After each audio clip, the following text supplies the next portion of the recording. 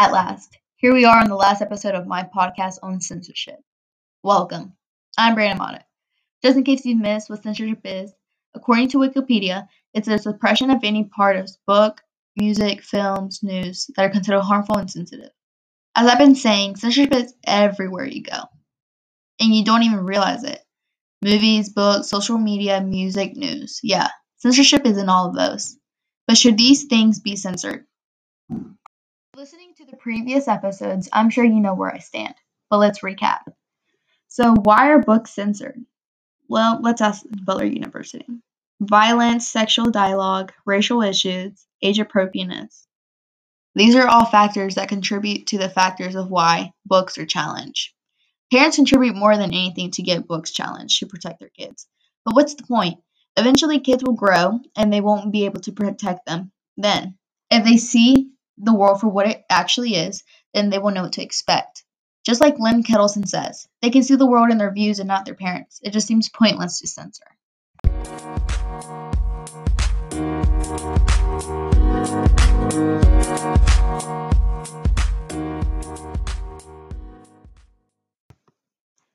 Books are the one mainly getting banned for their idea. As y'all know, my book, The Perks of Being a Wallflower, was challenged 11 times, is what Catherine Chamberlain says.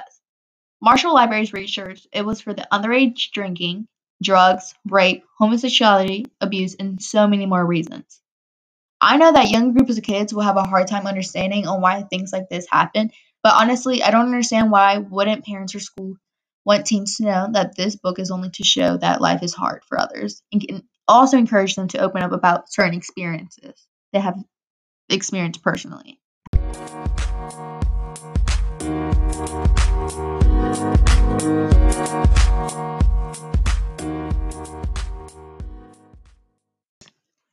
Remember when we talked about other sources of censorship like movies? Let's recap. Who rates movies and how they are rated?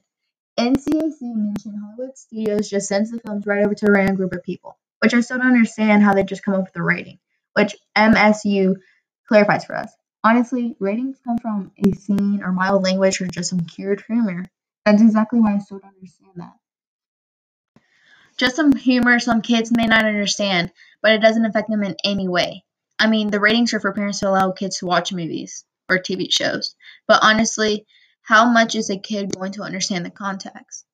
I know from experience a TV show on Nickelodeon, SpongeBob, doesn't give the best jokes for kids, which I didn't understand as a kid, but now looking back, it doesn't make sense on why other movies are PG-13 for stronger language, but SpongeBob is rated PGY. Ugh, that was a lot. But from gathering all this information, research, personal opinions, I can say, is censorship even worth dealing with? All of the time and effort parents put into trying to get something banned that could have been easily just said to their kids, like, don't read this or don't watch this. It's not for other people to say what I can and can't see, but our parents or ourselves, if we're old enough. Well, that's the end of my podcast. Thank you for listening, and I hope you learned some new things on censorship. Keep on looking for censorship and all the things you see in here, because it's everywhere you go.